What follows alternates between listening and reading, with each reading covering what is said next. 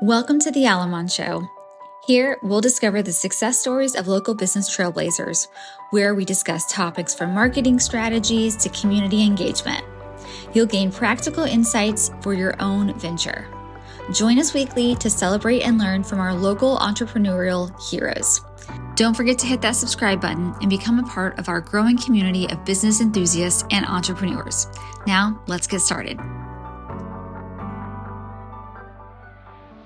Tell me a little bit about the market right now.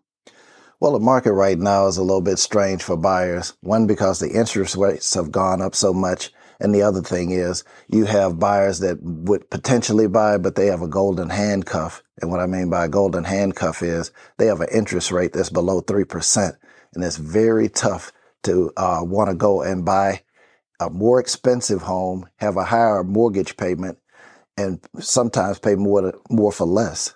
So the thing is, people figure out a way to make it work for them. And often it means renovations like updating bathrooms, kitchens, replacing flooring, maybe changing a room around, or even finishing a basement.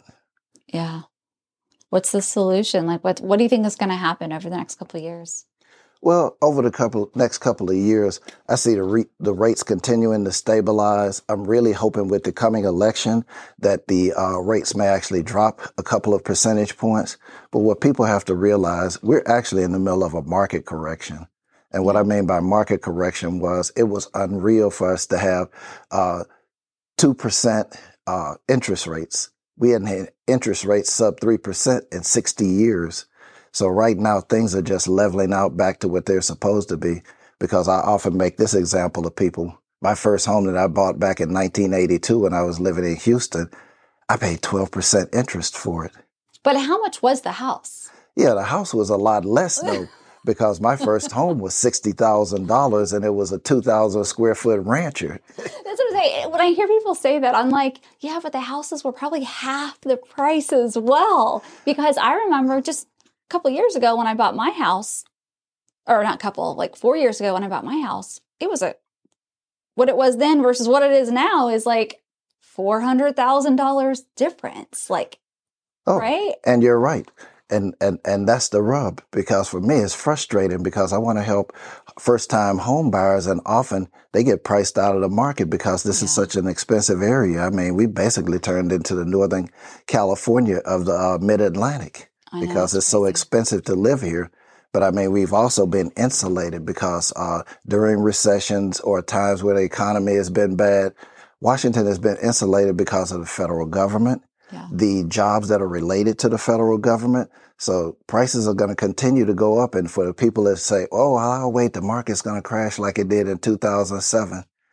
I don't really see it happening right now with all of the tech that we have in the area. You have the Dulles Corridor. You have Tyson's. Apple was actually talking about building a campus in the Tyson's area.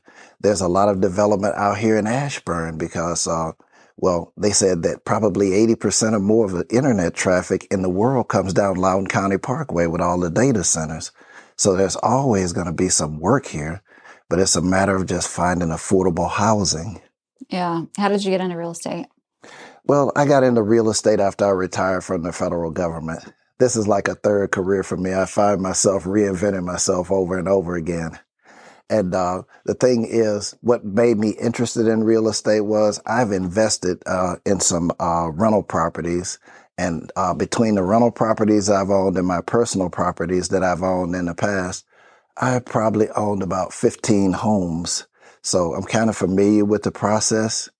And to even piggyback on that, my first home that I bought when I was in Houston back in 1982, at that time I was probably 24 years old. I went to the builder. I didn't use a realtor. And they basically said when I got to settlement, well, sign here, sign here, sign here, or you don't get the house. And I never wanted anybody else to have that same experience where you're just frustrated, where you feel like you're being held hostage. And it's like, if you want this house, just sign this. Don't ask any questions. So I'm there for my clients from the minute we have a initial meeting where they reach out to me, or I may meet them at some event or some networking or something, or as past friends and family, or even past clients.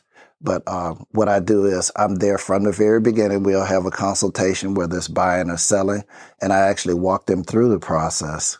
And after that, I'm there with you from putting the house on the market to settlement and answering any questions and all calls and texts.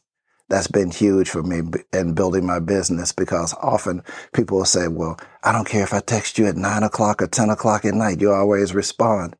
And I said, well, I have to. I care about my clients. So what are your thoughts on boundaries? Boundaries in what way? Boundaries between you and your clients. Well, I mean, the thing is, I have to, at some point, tell people that depending on what's going on, if we're in the middle of writing an offer, I'm going to be responsive all through the night. But if it's somebody that just wants to see houses and have a discussion, it's like, could we do this in the morning? Because after 8 o'clock, I'm trying to have dinner. I'm trying to relax and, just have some me time. So that can be a challenge, but I try to give people the attention that they deserve. Yeah. Yeah. Where do you see yourself in the next few years?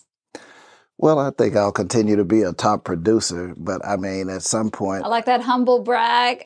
well, I love it. well, I'm just saying, because I work hard to be able to have a continuing business. I'm always networking. I do events with my friend Gary Clark, the former Washington Redskin player, and Gary helps me out a lot with my business too. I mean, we're great friends. It's a great business partnership and friendship.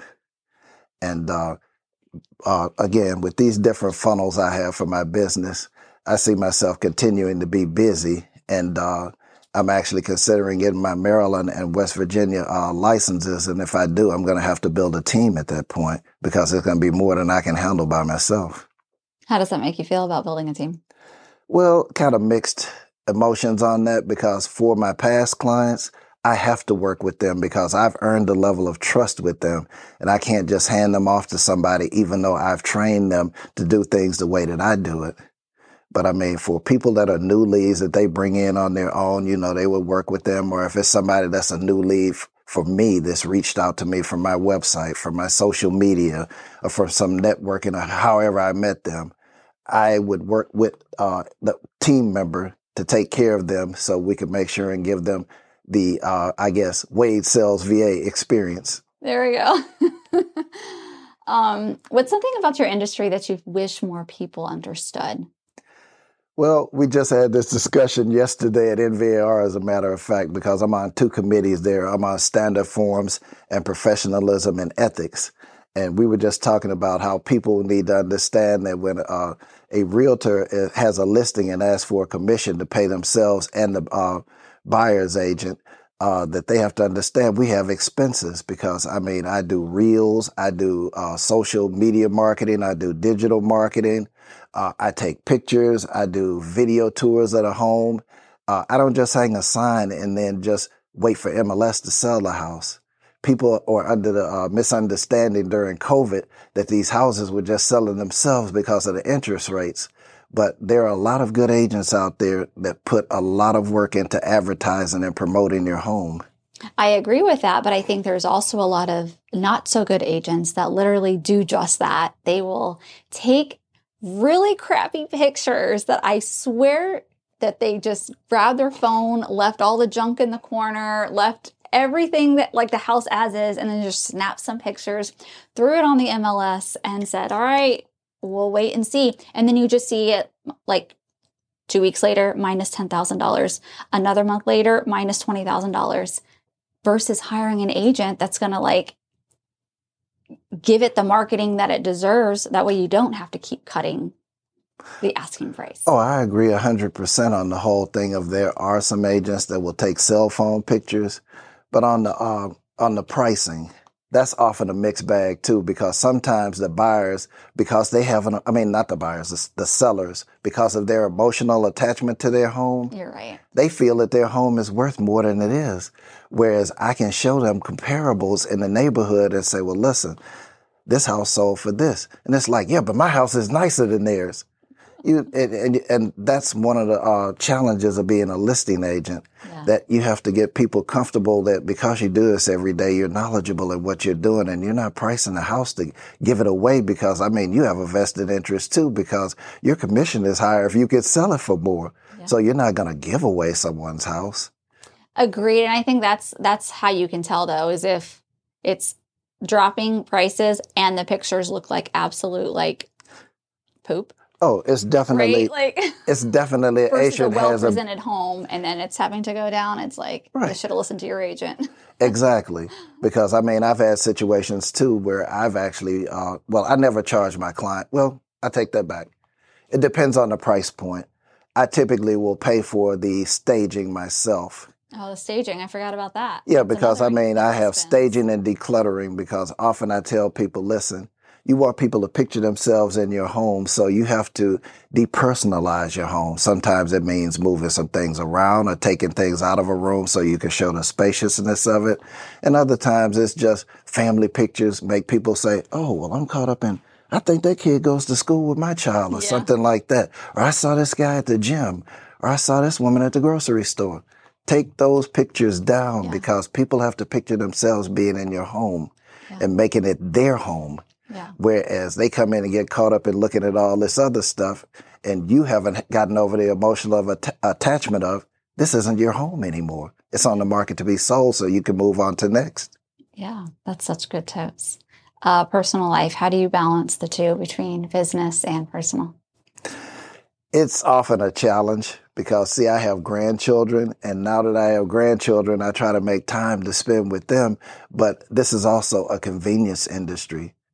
People are usually seeing homes when? After they get off work, after between 3 and 5 o'clock or later, because I show homes until 9 o'clock at night often when I'm working with buyers.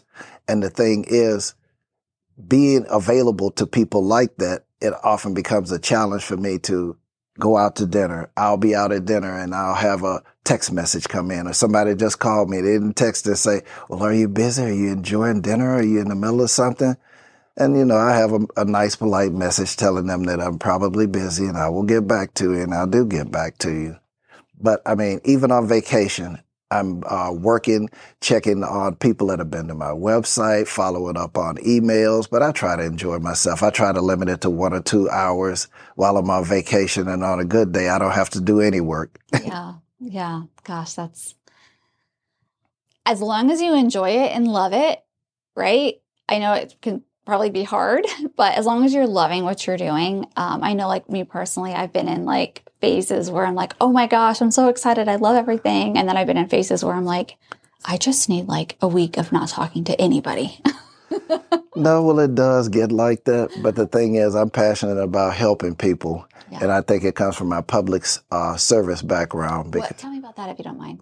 Well, the public service background is I actually retired from Congress 10 years ago. I worked as a congressional staffer on both the House and the Senate side, working as a software developer first, then working as a system admin for email and for websites, and then last of all, project manager.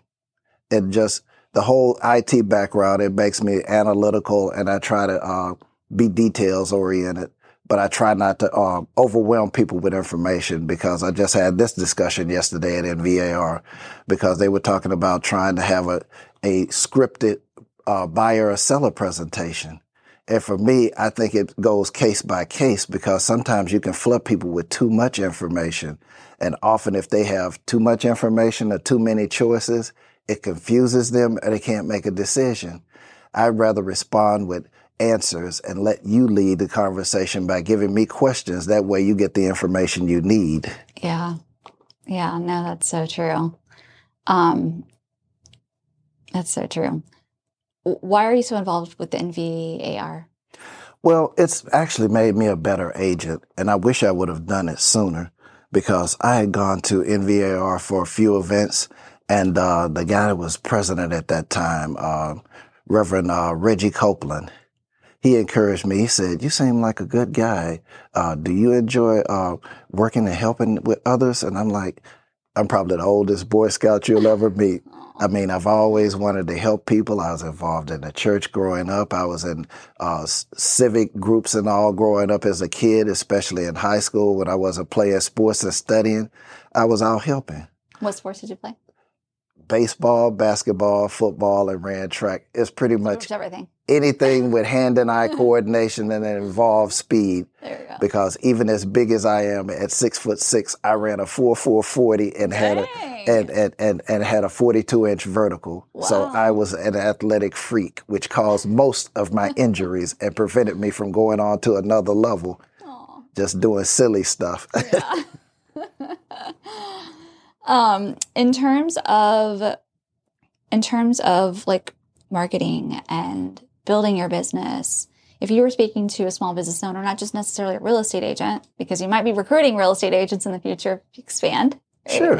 When you expand, but just overall small business owners, what's some advice that you could give them specifically to the Northern Virginia area and what you've seen? Well, I think the biggest thing is, first of all, try to do your research before you even get into this, because often people think real estate is so easy. I know you said any other business, but especially during COVID, it's like, oh, I see Charles killing it. Oh, I see Keisha killing it, or I see Richard killing it. I should be able to do this too. And, people like Keller Williams oversimplify things and say, well, you know 10 people and they know 10 people and you're able to get business that way. But often when you're a new agent starting out or even a new business, you have to work to earn trust. And I find that a lot of networking is involved when you first start a business, when you decide on what you want to try. And don't be afraid to fail. It's just like with sports. You practice until you succeed, or you practice until you don't fail, because it actually becomes instinct. For me, when I was playing sports, that you practiced harder than you played in the game, so the game was easy because you didn't even have to think about it. It was like a reflex. You saw a situation pop up and you reacted. You didn't have to think. Same thing in business. Try to have a plan, and don't be afraid to modify or adjust the plan. Because I tell people all the time, if people were honest with you, nobody succeeds 100% of the time. The first time they try something, you're going to have missteps and learn as you go. Don't be afraid to fail and show up for work every day. Those things that help you to be successful, like calling people, going out and meeting people, just staying engaged with people to stay top of mind. Those things are very important. And like for your photography business, what did you do to get out there and let people know what you did? Turning the tables. No, I'm just saying, because yeah, it's the same thing. Everything that you're saying, the networking, right? Yeah. Providing that 5-level star service, being able to follow up with people consistently, showing up consistently for people, face to face as well as online. It's all the foundational basics that's going to apply to every single business. Exactly. And I consider myself a quick study. That's the thing that's been able to help me out with anything that I do, because I don't want to be the person that's a jack of all trades and master of none. So it's going to be some missteps along the way. But the other thing is I try to learn from each of those missteps, whereas people say, how could I have been that stupid? How could I have been that dumb about that? And you know what you know. If you don't know this stuff, take it as a learning experience and take notes mentally or even in a book. I do both. And it's like, okay, I did this. I didn't like it. It didn't work for me. Or, okay, I did this and it worked. Maybe I need to expand this a little bit and do more of this marketing or put a little bit more money or time into it. But the thing is trying to figure it out along the way and not being afraid to fail. I love that. That's the best advice. Is, one thing that frustrates me is when people don't learn from their mistakes. They continue repeating those same mistakes again and again and again. And it's like, at that point, it's no longer a mistake. It's like... Well, it's crazy, because why would you do the same thing over and over again and expect different results? It makes no sense at all. Yeah. All right. So to wrap things up, what's one piece of advice you'd like to just give the general world? It doesn't have to be about business. It doesn't have to be about anything specific, just overall. What's on your heart? What would you like to share with the world? Well, I'd like to say, first of all, try to figure out what your passion is. As you said earlier, if you're doing a particular task or job, or even if you're trying to create a business, Do something that you're passionate about and enjoy. It's going to be days that you don't enjoy because you may have somebody that's difficult or frustrated, but don't take it personally. They're having a bad day, and you smiling or even just putting your arm around them sometime and telling them it's going to be okay. It's all the difference in the world. They just needed to hear something positive to get that dark cloud from over their heads. I love that. That's so perfect. Thank you so much for being on the Al-Aman Show. Thank you for your time and sharing your wisdom with us. Well, I don't know about wisdom, but these things work for me. I just try to keep it simple. But thank you for having me. Of course. That was awesome.